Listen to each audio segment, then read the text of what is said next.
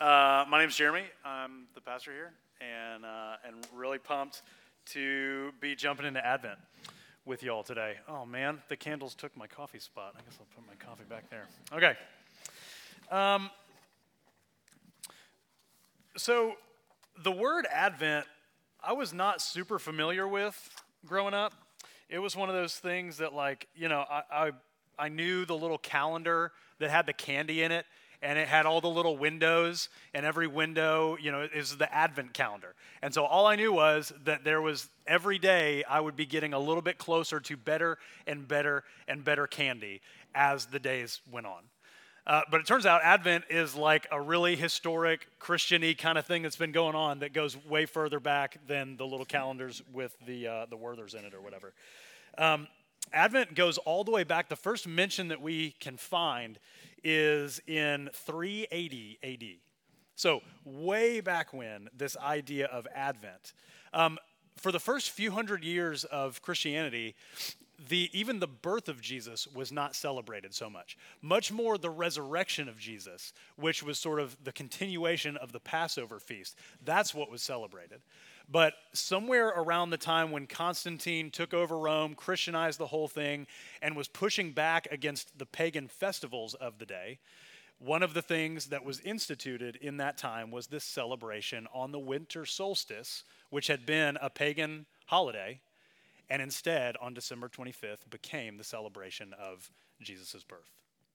Which is kind of cool imagery-wise, because Jesus' birth is celebrated. This is not actually when we don't know when his actual birthday is. But to commemorate it on December 25th, which is the darkest day of the year, winter solstice in the northern hemisphere, and you especially feel it when you live in Nashville, Tennessee, and you're in central time zone, even though everybody else on our latitude or longitude, whichever one that is, doesn't.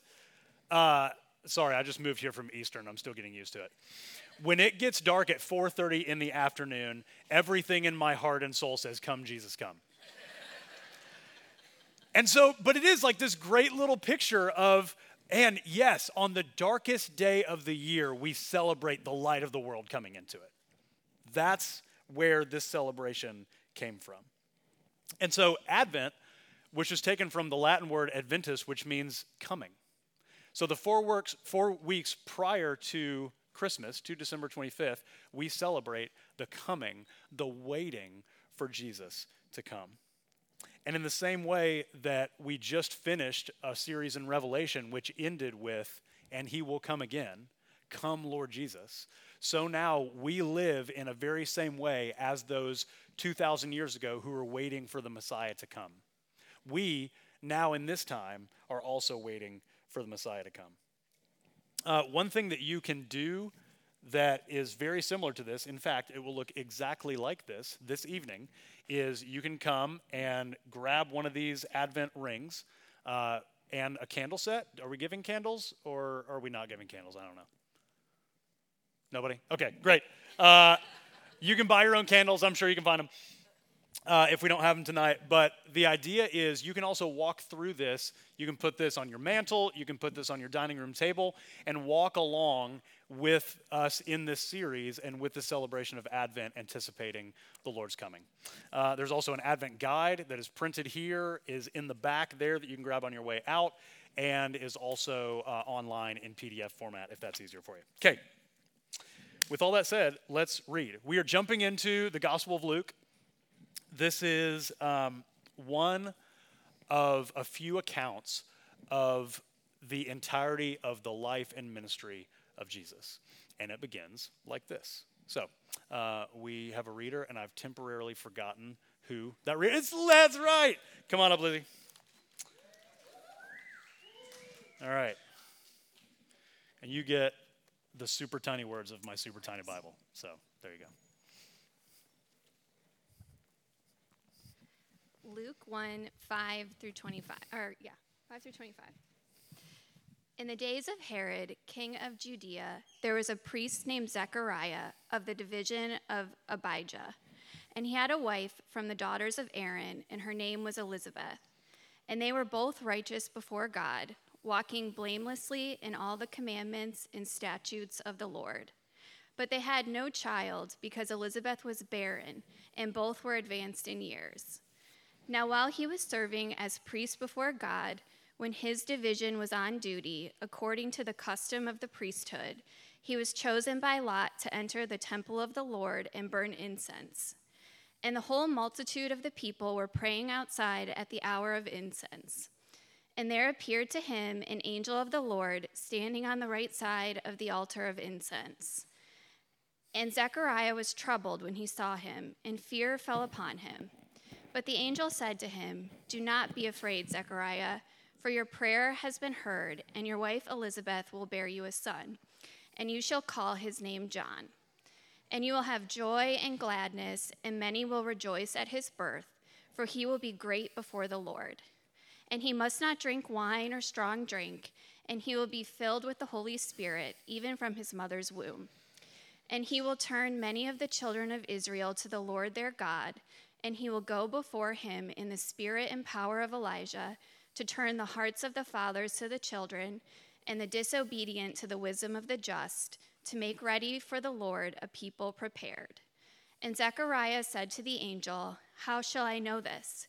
For I am an old man, and my wife is advanced in years." And the angel answered him, "I am Gabriel. I stand in the presence of God, and I was sent to speak to you and to bring you this good news. And behold, you will be silent and unable to speak until the day that these things take place, because you did not believe my words, which will be fulfilled in their time."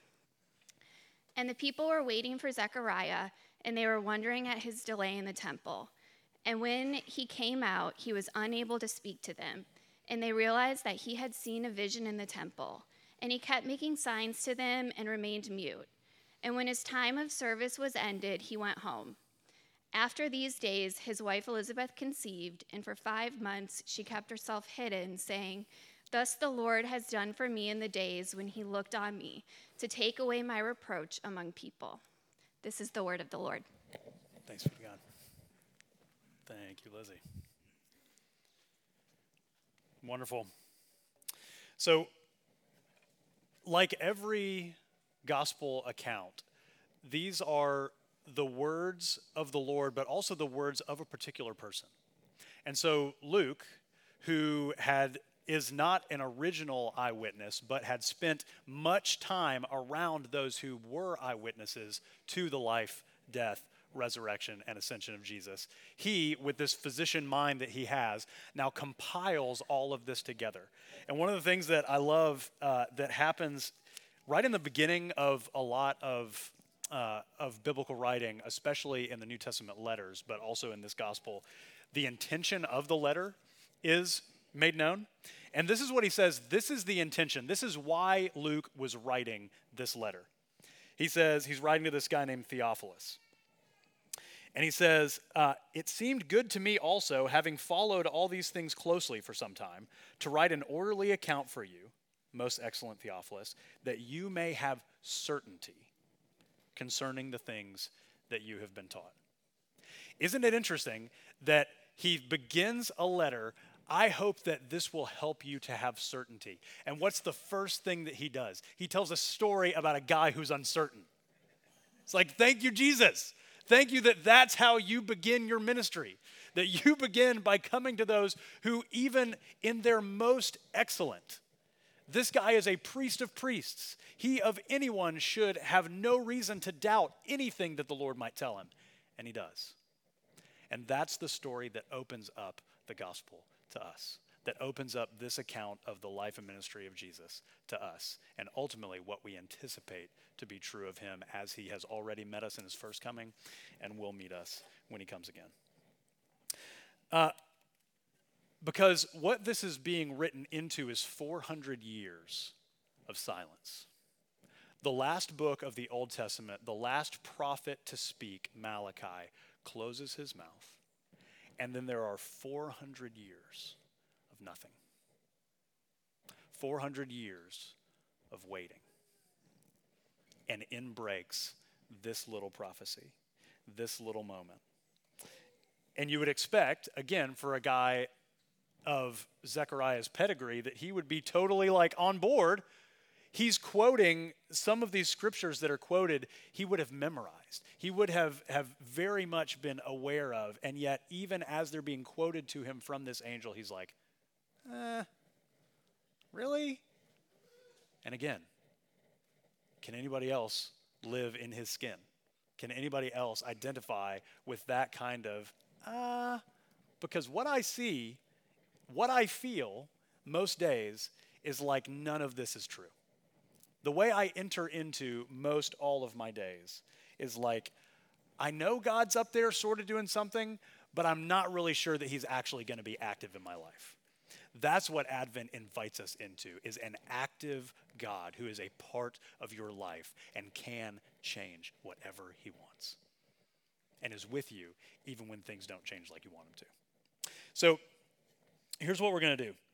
I'm going to play off of this idea of the silence of Zechariah, because when we get silent, it gets very difficult to press down all of the worries and anxieties of our hearts. And yet, God gives Zechariah this gift to grow his faith of quieting his mouth. There's something about us when we get worried and fearful and anxious, and life isn't going like we want it to, and there's been a lot of silence from the Lord more than there has been any sort of providence or movement that we have seen from him. We get very noisy inside. And that noise inside of us, that worried, anxious feeling inside, is the noise of unbelief. And we're going to contrast the noise of unbelief with the gift of silence that the angel gives Zechariah, that is a gift of faith. So, the noise of unbelief and the silence of faith.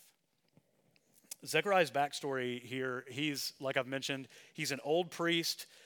His wife is also from the Aaronic family, who's also a priestly family going all the way back.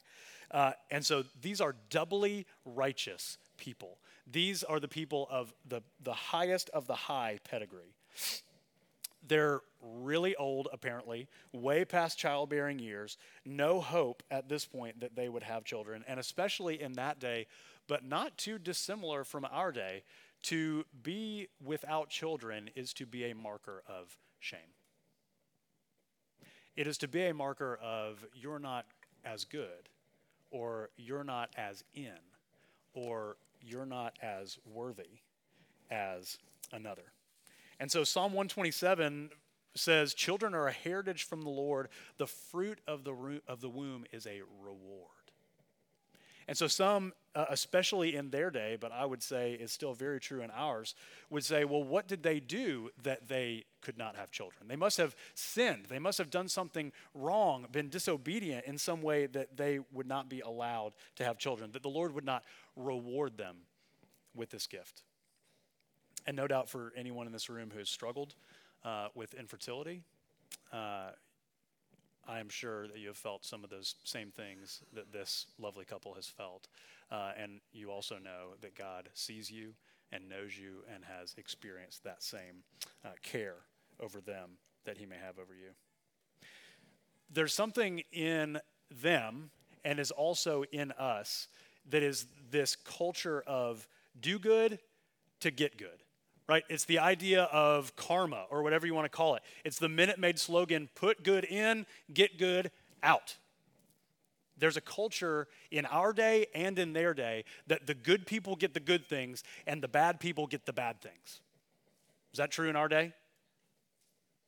There's an idea that my job, my family, my home, my money is something that I have done.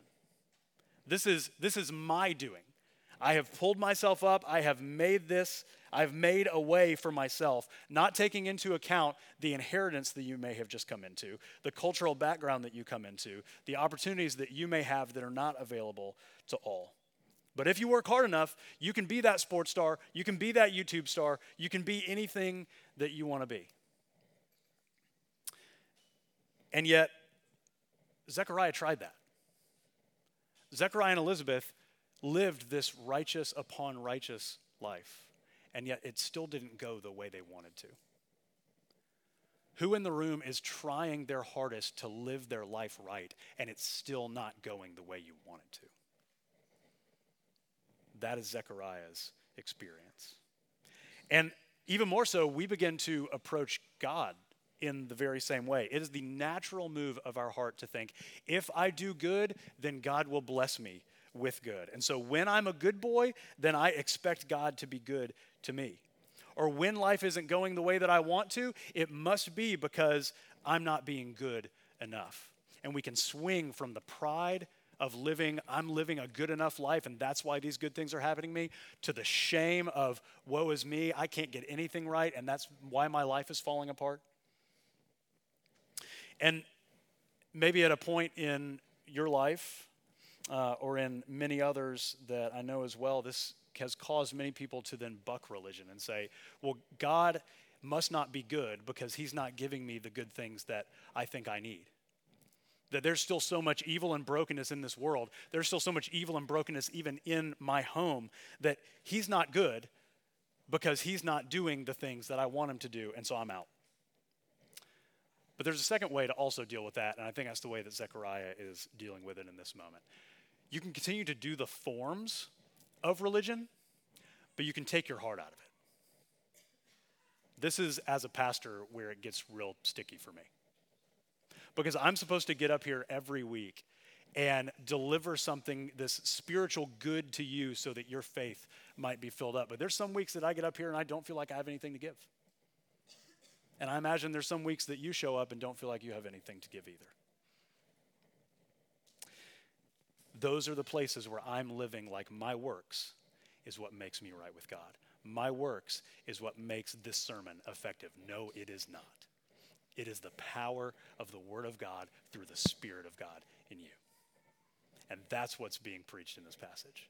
That is what is coming loud and clear from this passage. So I totally identify with Zechariah here. I totally get how many times in my life where I've just been about doing the job of being a Christian and not actually living with the power and expectation that comes with living and walking with the Spirit of God. Do you understand the distinction between those two things? I'm being a good dad, I'm being a good husband, I'm being a good neighbor, I'm being a good pastor so that my life will then follow this pattern of what I want. But in that, I'm not really expecting that God is actually going to show up. I'm not actually really expecting that something in my life that I see as immovable or unchangeable might actually change. Or I'm definitely not living with the expectation that the Lord will comfort me in my need. And so when I do life like that, then all my insides get noisy. All my insides start to churn. I get the butterflies in my stomach and the feeling of like I'm not doing good enough. There should be more that I need to do. I can't keep up. Why is life so hard? Every day is still the same thing, sun up to sundown. I feel stuck. I feel bored. I feel tired. Is this even worth doing? Is following Jesus worth it? And that internal noise can very quickly turn into external noise. And then we can start to complain. And we can start to say, well, how come they have it so good and I don't? Because I know my life and I know their life. I'm living way better than them. Why are they getting better things than me? And we begin to ask other people to affirm all of our pain, to affirm, yes, your life really is that hard. Yes, you really are that bad off. Yes, where is God? But Ecclesiastes 10 says, a fool multiplies words.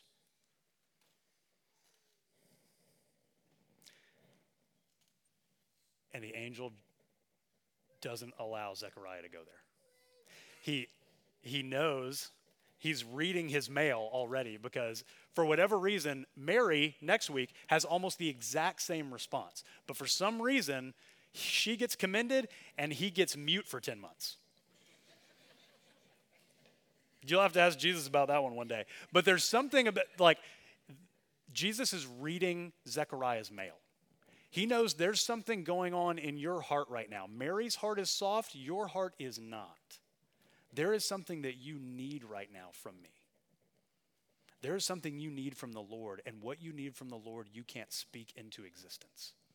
What you need from the Lord, you can only receive. The story of the coming of Jesus is a story of one that can only be received. It is a story of salvation by nothing that we have done, but only by grace. And only by grace do we receive this life that he's given us. So a fool multiplies his words, but Ecclesiastes 10 goes on to say, but a prudent man shuts his mouth. Now, if you're like me, then you may have had to had your mouth shut instead of choosing that for yourself. I've had those times in my life where no matter what I tried to say or do, God had constrained me. Is God constraining you anywhere right now? And what gift might he be giving you in that constraining?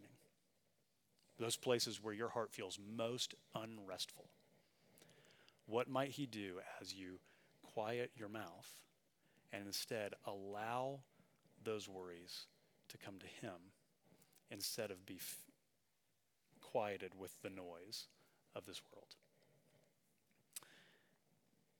Because faith is silent. Faith is receptive. It's curious. It's slow. Because what Zechariah does not have the gift of, and so he is shown by having this taken away, is the ability to quiet himself. There was a retreat that my first youth ministry job in Atlanta, we did a retreat, and I can't even believe that anybody showed up for it, but it was called the Solitude Retreat. So we took 100 high schoolers, and we took them to a retreat center in the woods.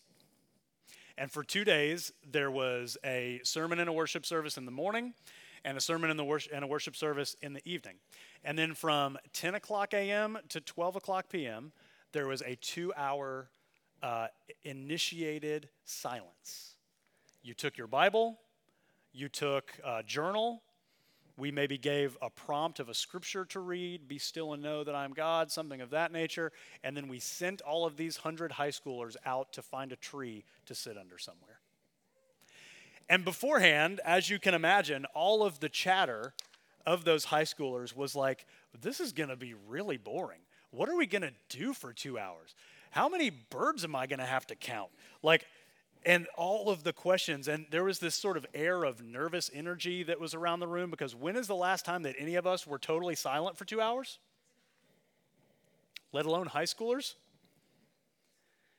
And after lunch, we would come back in and we would debrief.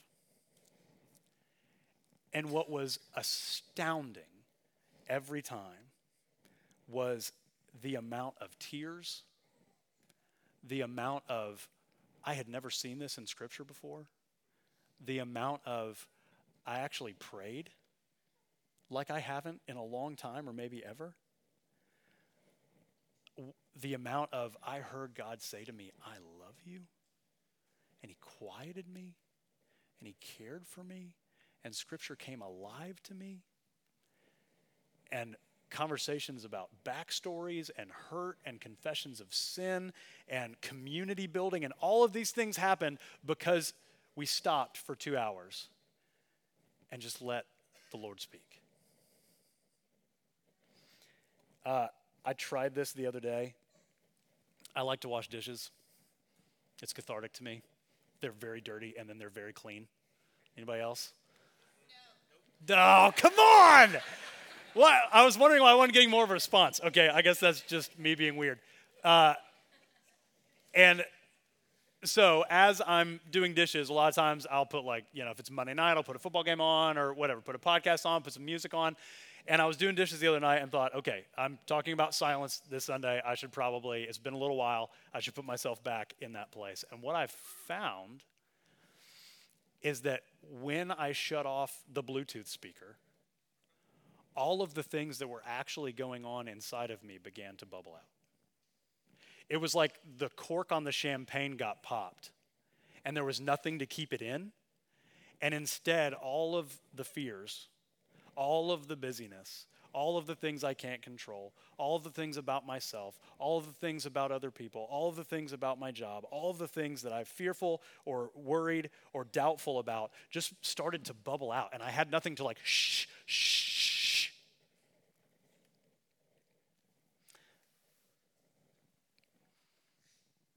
Those 400 years of silence before Zechariah were a gift to the people of God.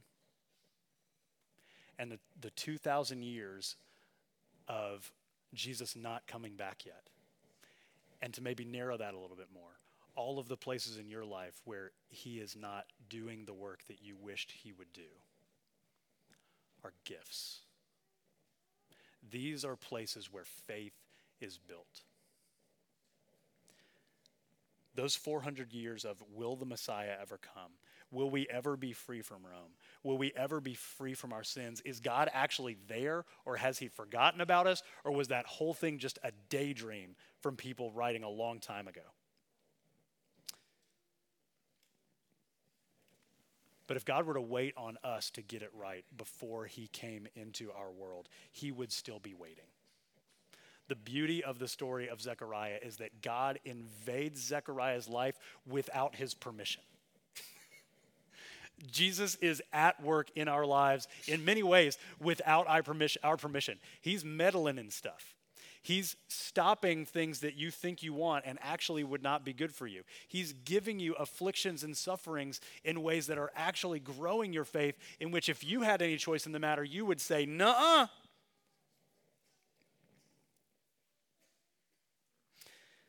But the best thing about this passage is that God didn't wait for Zechariah to get it right. He made him right by closing his mouth and building his faith and giving him this thing that he had longed for. He says, I came to answer your prayers, Gabriel says, to which Zechariah might have been thinking, that was like 30 years ago I prayed for that. I don't even want that anymore.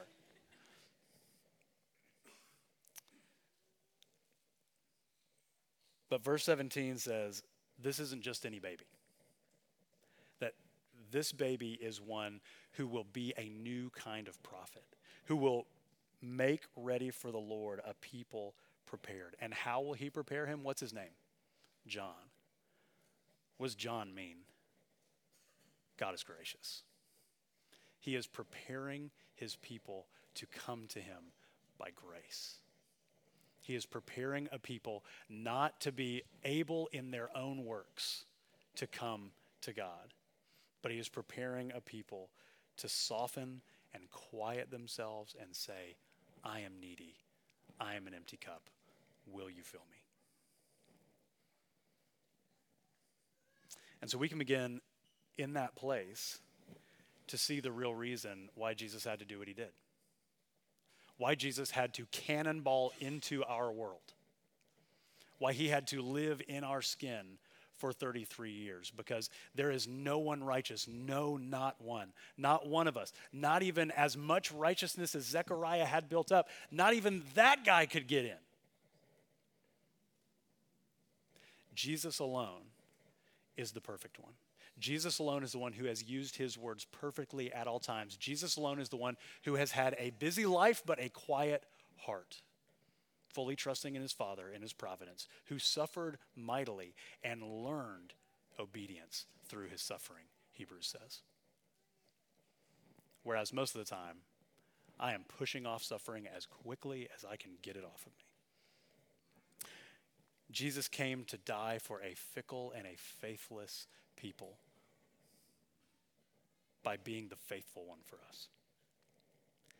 And then as he dies and rises and ascends, he then sends one who can interact with us in the same way that this angel interacts with Zechariah.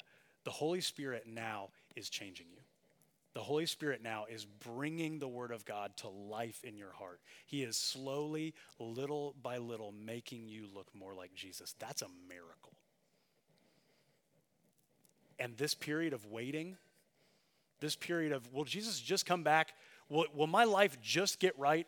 Can I just get everything together? No. Every time you get your life close enough to together, Jesus knocks something else over.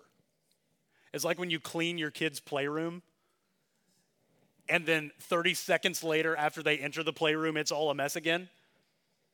Or it's like when you do a bunch of dishes, and then after dinner, you go in the kitchen again, and there they are again. All of those little places of suffering, or big places of suffering in our lives right now, are places where we are being invited to be still and know that he is God and we are not. And that his power and his grace will be the one that will be able to buoy us in our faith walk while we can't see him and while we can't see the fruition of all of these things that he's doing, but can also allow us to trust and wait in him. And so Elizabeth ends where I want us to end today. Verse 25, Elizabeth says, "Thus the Lord has done for me in the days when he looked on me, to take away my reproach," that is my shame, "to take away my reproach among people." And it says she hid for 5 months.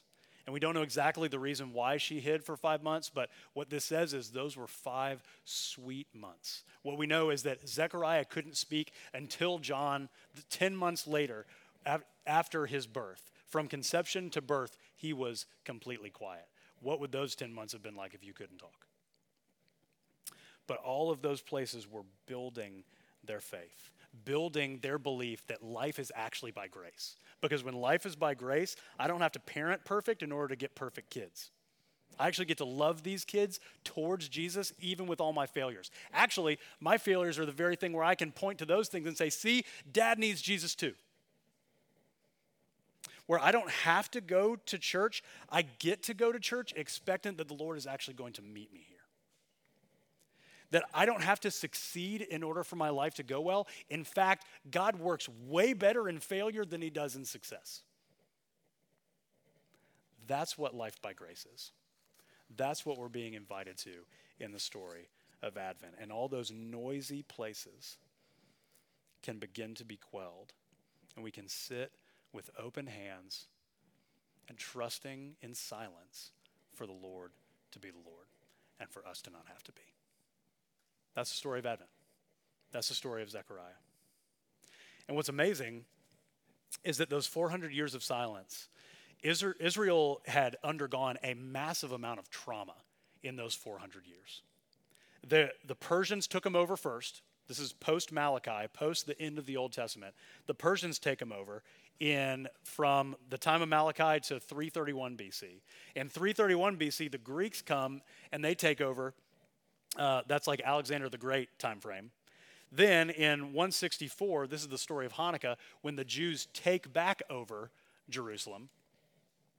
And then Jerusalem and the Jewish people get so corrupt that Jewish leaders ask Rome to come in and bring order to their chaos in 63 BC. Those 400 years were a mess. How's your life going? But guess what God was doing in those places? Under Persia, he gave the resources for the temple to be rebuilt. Under Greece, the Greek language was introduced, which readied the scriptures to be written in a common language that the majority of the world could read and understand, or at least could understand and hear.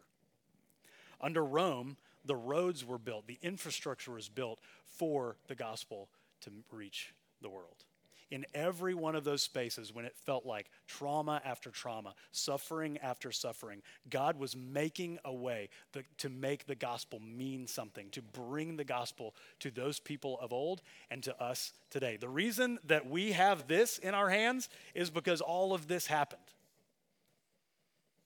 And so if he's working on macro levels like that, then he is also working on the micro levels of all the places that feel like Persia and Greece and Rome. This wreckage in your life, whatever that may be, he is very much working in those places. So here's what I'd like to do. As we come to the table, I'd like us to pause for a minute and to be still and to bring whatever that might be for you today that you're like, man, I am so worried. Man, I just don't see a way around this. Man, this place of suffering is just eating my lunch right now. I have no faith in regards to this. My heart is noisy because of this. Whatever that is for you, let's take a minute and just pause. You can close your eyes. You can open your hands. Whatever posture helps you to receive the love of Jesus in this moment. And then we're going to come to the table and receive it there as well. So let's pause for 1 minute.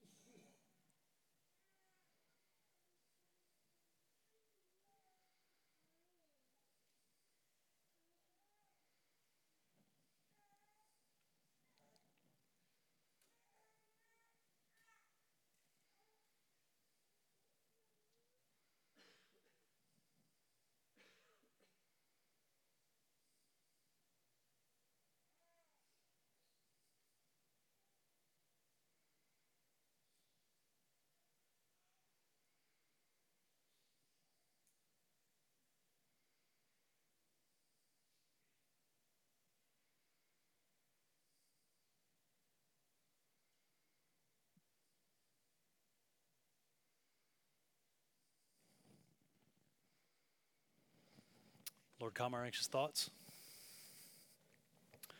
Search our hearts and find any unclean way among us, and lead us to the life everlasting. Amen. So hopefully,